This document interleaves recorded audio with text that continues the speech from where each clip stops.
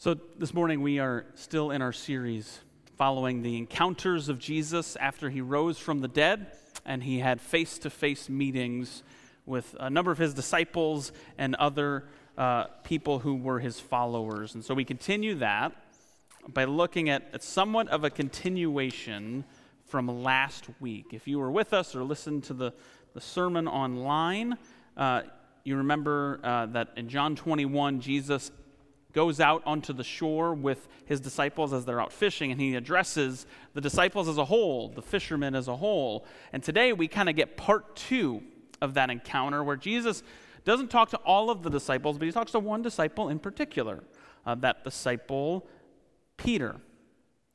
And it's a simple conversation. It's a straightforward encounter, and yet it is very significant. And there are a lot of things going on, and there's something very deep and profound going on in this simple and straightforward conversation.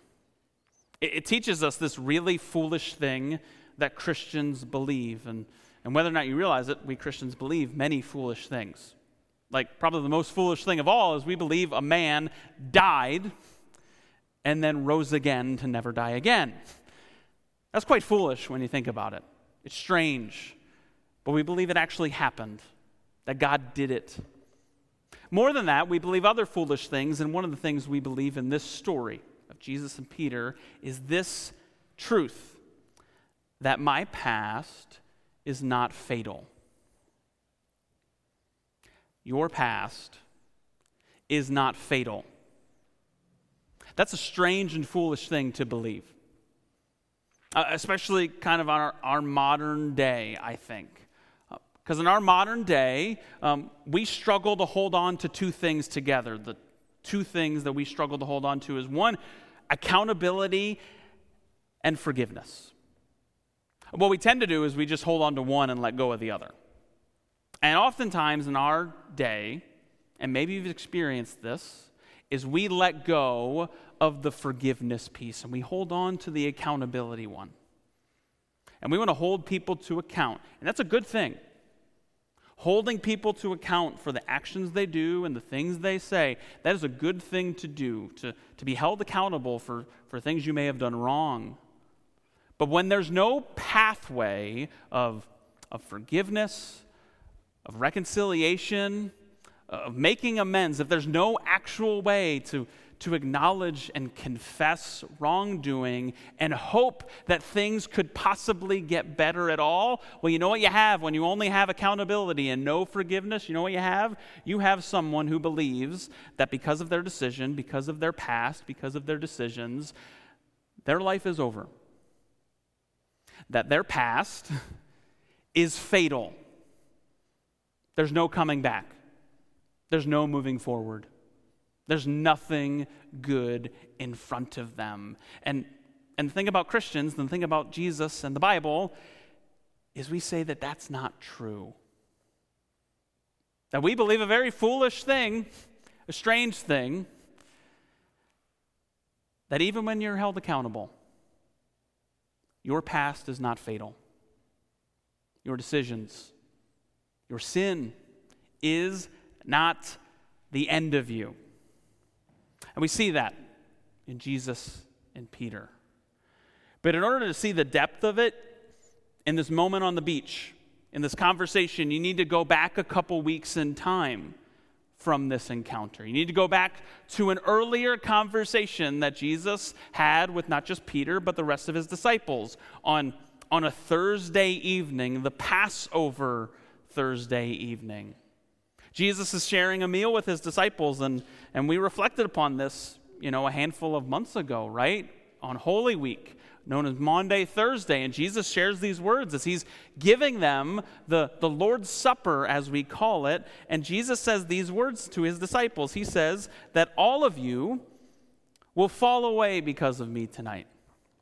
For it is written, I will strike the shepherd, and the sheep of the flock will be scattered. And after I am raised up, I will go before you to Galilee. And then Peter, he answered, saying, though they all fall away, I will never fall away, Jesus. And then Jesus looks at Peter and says, "Truly, truly, I tell you, Peter, that before the rooster crows, you will deny me 3 times." If you know anything about Peter, you probably know that Peter is a confident guy.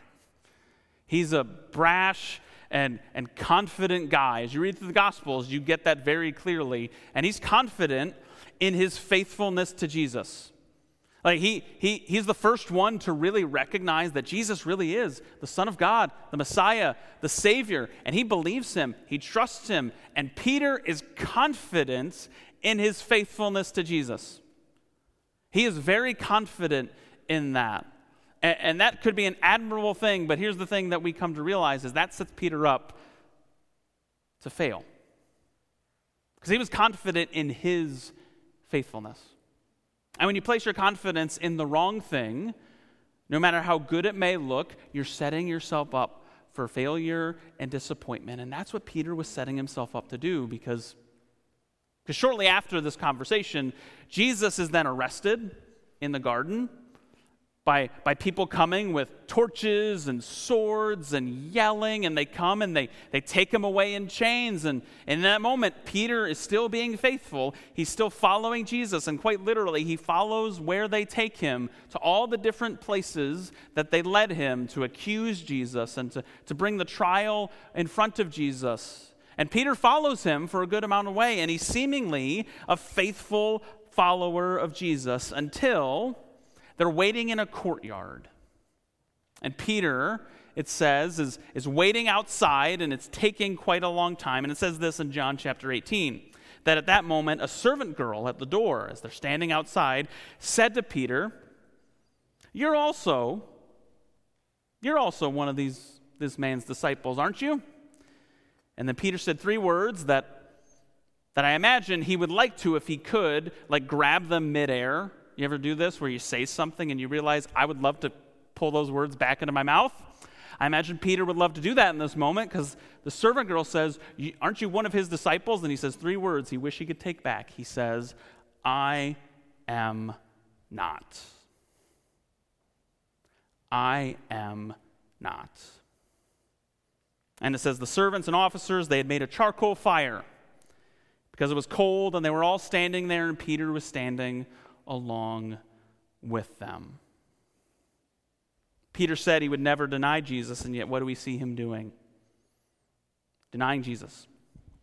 2 things from John 18, from this example, that I want to highlight to you. The first is this, that they were standing around what? A charcoal fire. And this may be an overgeneralization, but in my personal experience, when you get guys around a charcoal fire, bad decisions are usually made.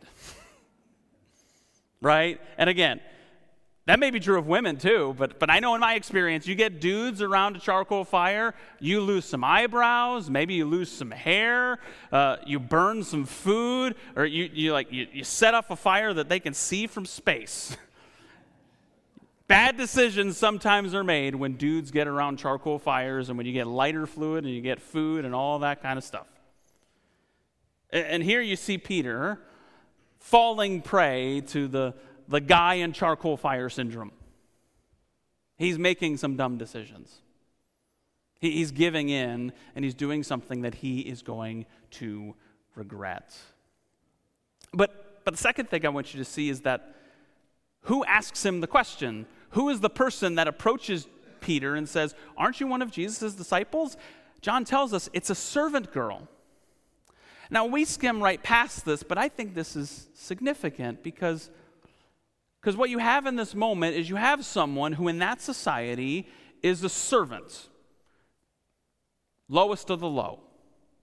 Like, there are orders, there's a hierarchy to people you listen to, and when they ask you questions, you can answer them, and their testimony is going to be worthy, and people will listen to them. And she's a servant. But more than that, she's also a woman, which in that culture, that's like a double whammy. And so here's the thing. A servant girl comes up to Peter and asks him, "Are you not one of his disciples?" And Peter knows, he knows that even if he says, "Yeah, I am a disciple of Jesus," and she goes to tell on him, He knows nobody's going to care or believe her. And yet, what does Peter do? He gets afraid, and he gives in immediately. And then it continues on, John says, is a little while after that, Peter's still standing by the charcoal fire, warming himself, and so others said to him, aren't you one of his disciples? And he said again, I am not.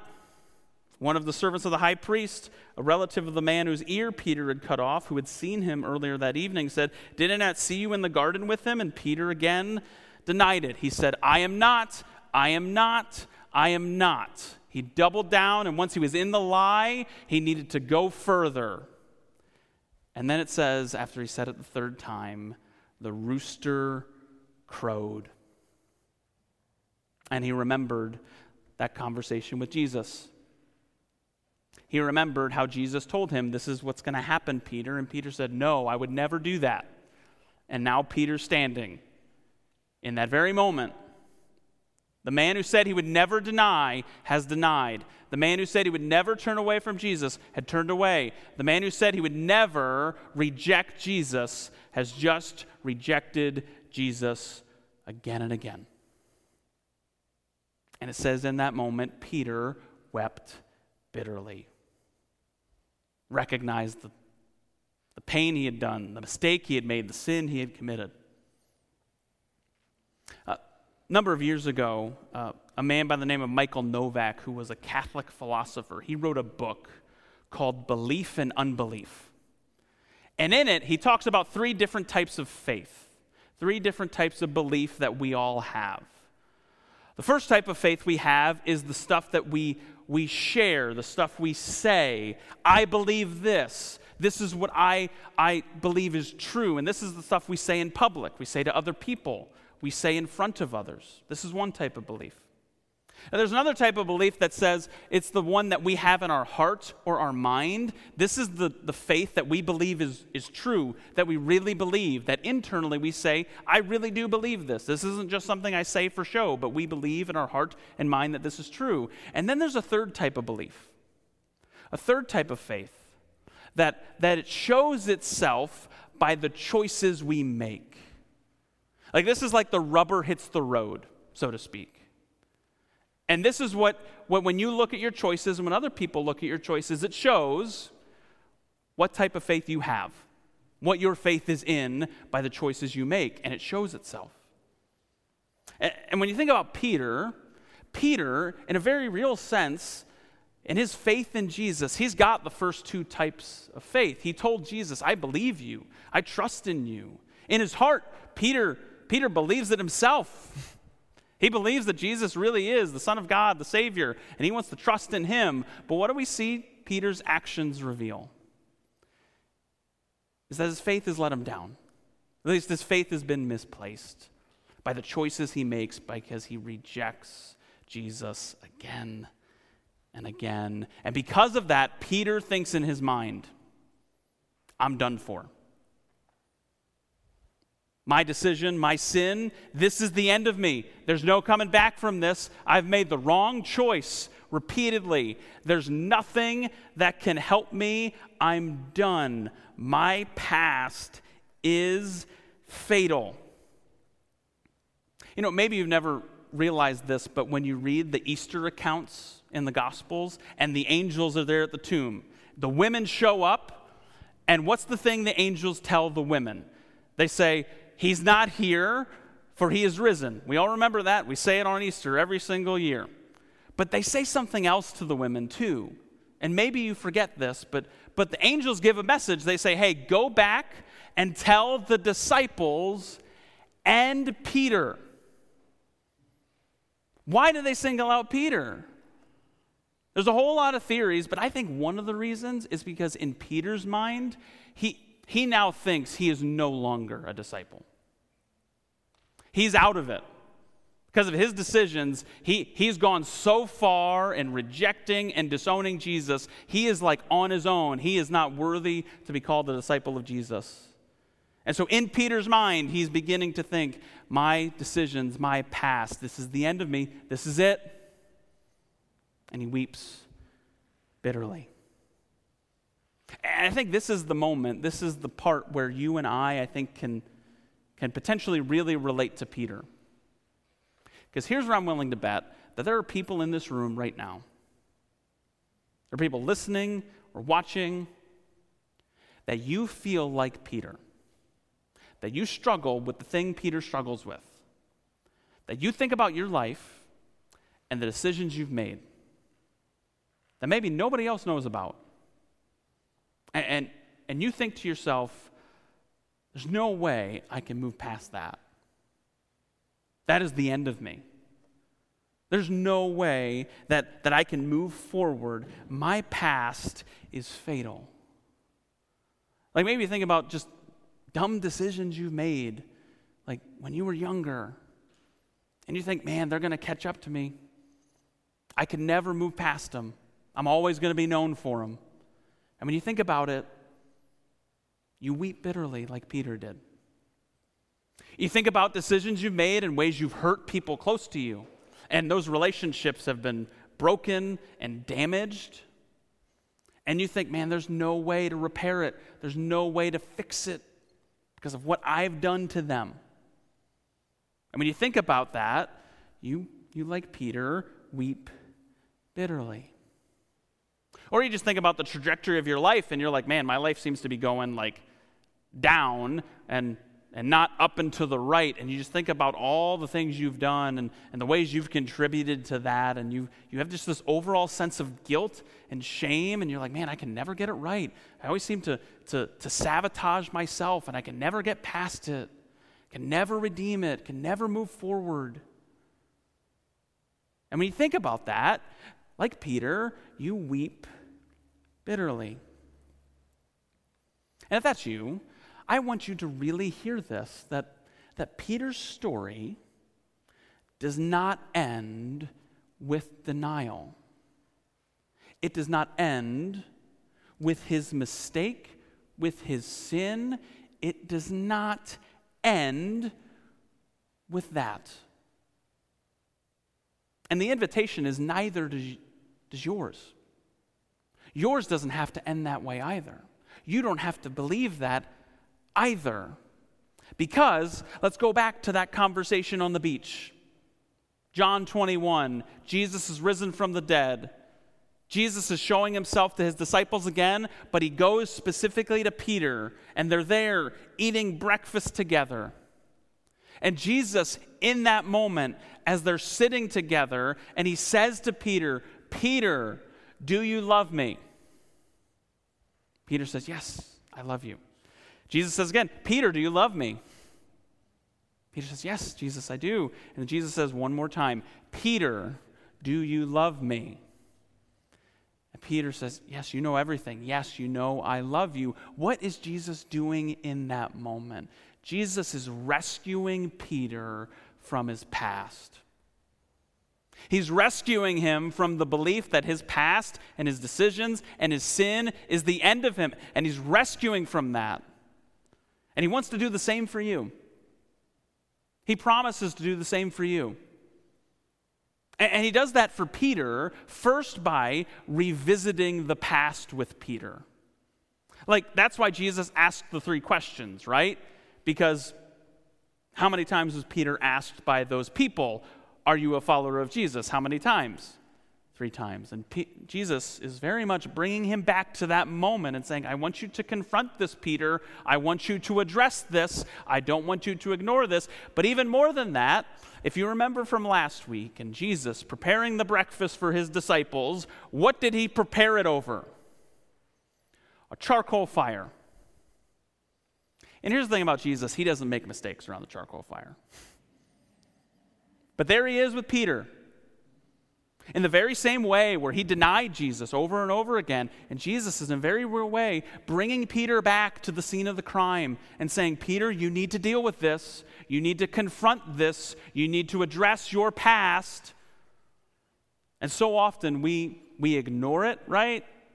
We try and forget about it.